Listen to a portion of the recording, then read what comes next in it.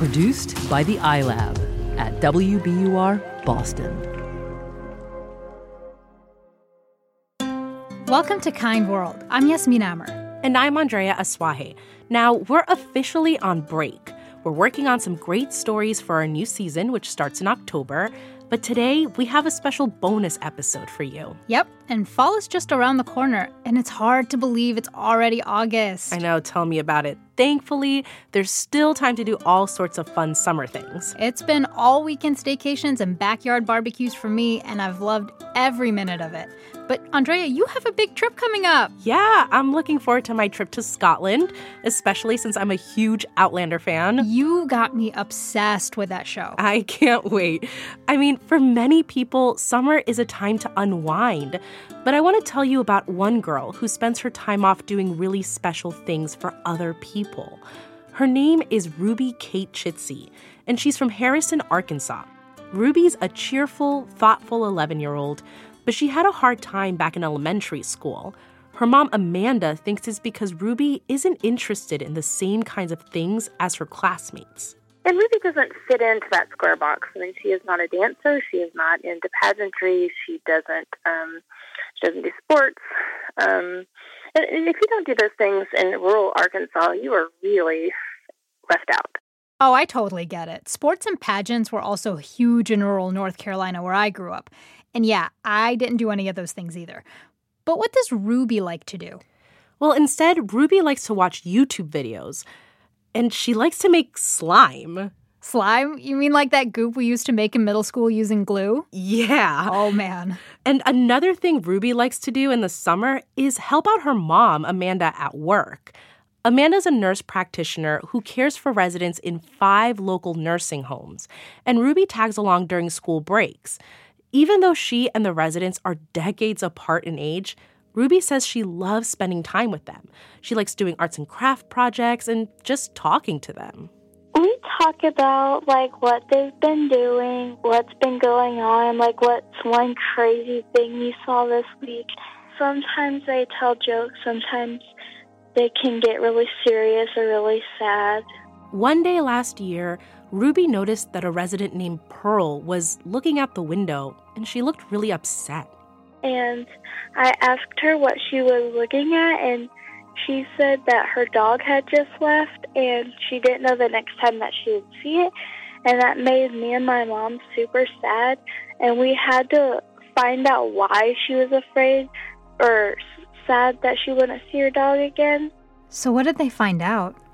Well, it turns out that Pearl just couldn't afford to have someone take care of her dog. She didn't have any family after her husband died, so her dog was basically homeless. Pearl's neighbor, who's an elderly woman, did her best to take care of it. She fed it and brought it to the nursing home a couple times, but nothing consistent. It was just too financially and logistically difficult. So Amanda and Ruby did some more digging, and they found out that Pearl only gets $40 a month for incidentals. That's things like a haircut or whatever else she wants to spend it on. $40 is all that's left from her Medicaid check. And that just wasn't enough to cover the cost of a dog sitter. Ruby and Amanda found out that some of the residents don't even get that. So many don't have money for those extra things that were really crucial to their lives. It sounds like Ruby was really affected by Pearl's story. Yeah, she was. And she wanted to find a way to help the residents get what they wanted.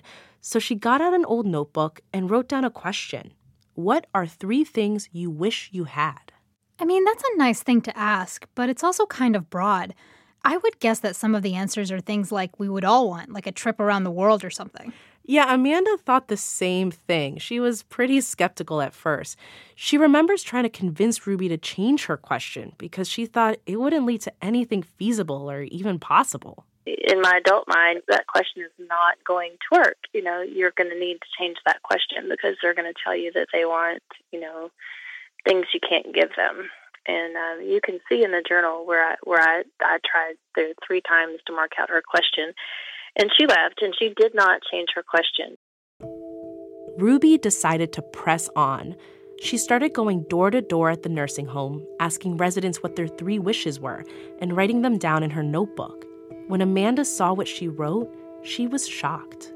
They wanted French fries and they wanted, pants that fit, and they just wanted a razor. And I mean, it was, oh my gosh, it was terrible. You're right. Definitely not what I was expecting to hear. Yeah, instead of these big life-changing requests, these were small things. New pillows, books, peanut butter, things that would bring a little happiness to their lives. Amanda says it was very humbling. I thought I was really good at what I did for a living. And I was really good at treating colds and pain and diabetes and hypertension. But I was really terrible at looking at their joy. But, she changed that for me. And that notebook totally changed my career. And I've never been the same since then. I really love that. The idea of creating joy as part of her job. It's an especially important reminder for a caretaker. Yeah, and Ruby and Amanda bought all the things off the first list. And that started a chain reaction of generosity and kindness. They launched a GoFundMe page to raise money to fulfill more wishes. Soon, Ruby's story went viral. Now she's raised more than $250,000 and founded her nonprofit, 3 Wishes for Ruby's Residents. Wait, did you just say $250,000 as in $250,000? Yeah, I know, it's huge. But Ruby and her mom and her nonprofit are soliciting wishes for residents in their small town and expanding. They're using all that money that they've raised to buy small things like strawberries and bigger things like TVs and cell phones. They even had someone donate an electric wheelchair. And Ruby has even higher hopes for the future of 3 Wishes. I'd like it to go on forever and ever and ever because, I just want it to go bigger and, I want it to go around the states and even in different countries. Now, Ruby says she's gained confidence after finding her own passion. And it's not chasing after pageant crowns or sports trophies. It's bringing joy and kindness to those who need it.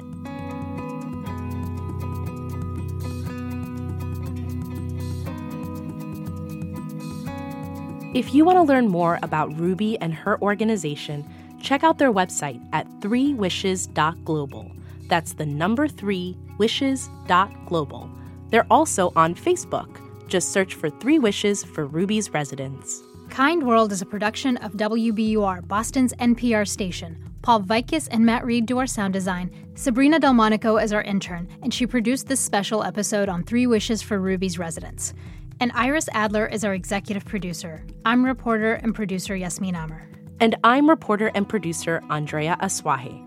Full episodes of Kind World will return this fall, but in the meantime, we'll be dropping more bonus episodes in your podcast feed. So be sure to hit that subscribe button. And we want to hear your story of kindness. Send us an email, kindworld@wbur.org, or find us on social media. We're on Facebook, Twitter, and Instagram @WBUR Kind World.